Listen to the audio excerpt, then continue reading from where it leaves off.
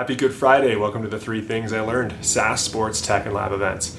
This last week, my son and I, we had finished our first season together playing fantasy hoops. He's 11 years old. We joined for fun and we ended up winning. And as the season went along, it was stunning to me how many corollaries there were between building a fantasy hoops team and running it through an 8-month season and what we did at Ticket Manager. It was a wonderful learning experience for us both, and through it we talked a lot, surprisingly much more than we thought, about the life lessons we learned in building a business. So this week we're going to cover the 4 things we learned in building a business and how that applied to fantasy sports. Number 1, the beginning is the hardest part. When a fantasy season starts, everybody's excited about it and they're motivated. They're spending time looking up who the great players are going to be. They're looking at matchups. They're setting aside time during their day, and it gets really difficult to win. My son and I started 2-3, and we fell behind pretty early in week 6, so it wasn't looking very good. We ended up 17-4. There's a number of reasons why, but one of them we've covered here in the past. When we started a business, it wasn't any different. You don't start on even footing, but you start out with everybody optimistic and committed to what they're doing. We had competitors who had raised some money, we had competitors with big customers, and it felt like we were all starting from the same spot. But as adversity starts to hit, as bad things start to happen, you lose an account or you lose people, some people can't or won't bounce back. They don't right the ship. They just decide to take their ball and go home or quit and move on to the next thing.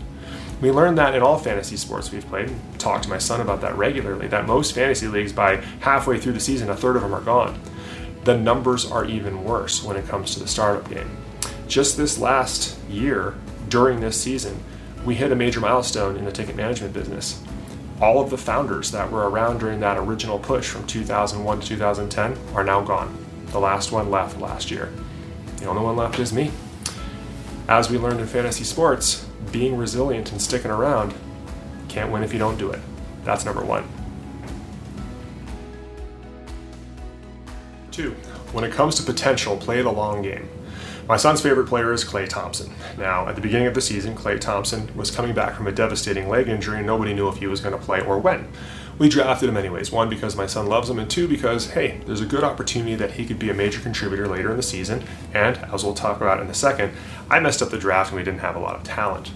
Klay sat on our injured reserve for the first half of the season, and then when he did come back, he wasn't very good for a couple of weeks. And it really hurt us in that first couple of months because we didn't have the roster flexibility that we needed. Back in 2013, we were hiring for a position here that was in VIP sales, and we came down to 2 finalists. One finalist was a traditional salesperson, and it was a sales job, but another finalist was a superstar right out of college that we really wanted to come work here.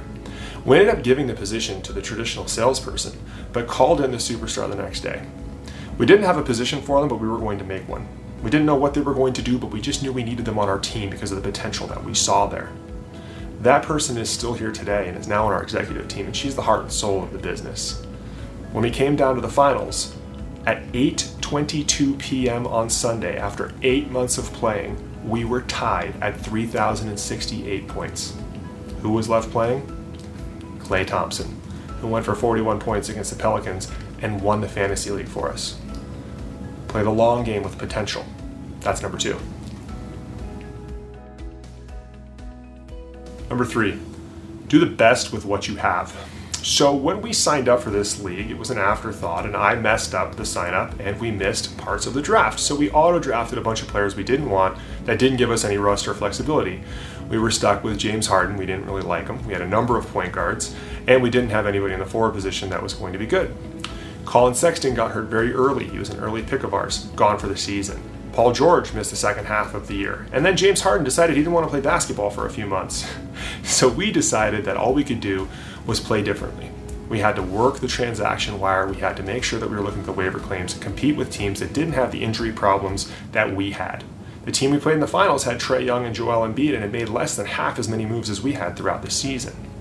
In 2008, when the financial meltdown happened, our investor pulled out on us, left us with absolutely nothing. We could have whined and kicked and screamed about it, but all we could do was play the cards we had. We had a big pitch the next week. We've talked about that here with Centerpoint Energy in Houston to keep the business alive. And we went in and we did the best we could with what we had. We didn't go the traditional route. We pitched with who we were as opposed to the strength of our competitors. It paid off. We won that business and we ended up winning the league. So, number 3, do the very best with what you have, because it's never going to be perfect. Finally, number 4, which expands on number 3 a little bit, play through the ups and downs no matter what. We lost Sexton for the season. James Harden decided he didn't want to play anymore. And then we got to the finals and Dejounte Murray got sick and couldn't play, and he was our best player that was left. You're going to have a lot of things thrown at you that you can't control. And in a startup, that happens even more. You'll have a top rep leave. We've had that happen. You'll have a big customer choose somebody else. We've had that happen. You'll have an investor pull out after being an investor in your business. We've had that happen. You'll have people change on term sheets at the last minute. We've had that happen. All of those things happen in the startup game, just like they do in fantasy sports. But you just have to keep playing through the ups and through the downs. Don't make panic decisions and stick with who you are. Who knows? Maybe it'll pay off. It was looking pretty dicey with 4 or 5 days left in the season when Dejounte Murray went down, but we stuck with what we were doing. A couple of things broke our direction. Next thing we know, we won it on the last day of the season. You know, playing fantasy hoops, it was an afterthought when we signed up, so much so that we actually named our team Trying to Delete after we messed up the auto draft. But it turned into an incredible blessing that had lessons for both of us as the season went along for 8 months. We ended up winning. I don't think in the end that's going to matter. What's going to matter is all the times that my son would text me throughout the day and we'd talk about it in the mornings. It really brought us closer together, and the journey was better than everything. It's funny because that's kind of how we look at Ticket Manager too after 14 and a half years. That's it for this week on the 3 things. We'll see everybody next week.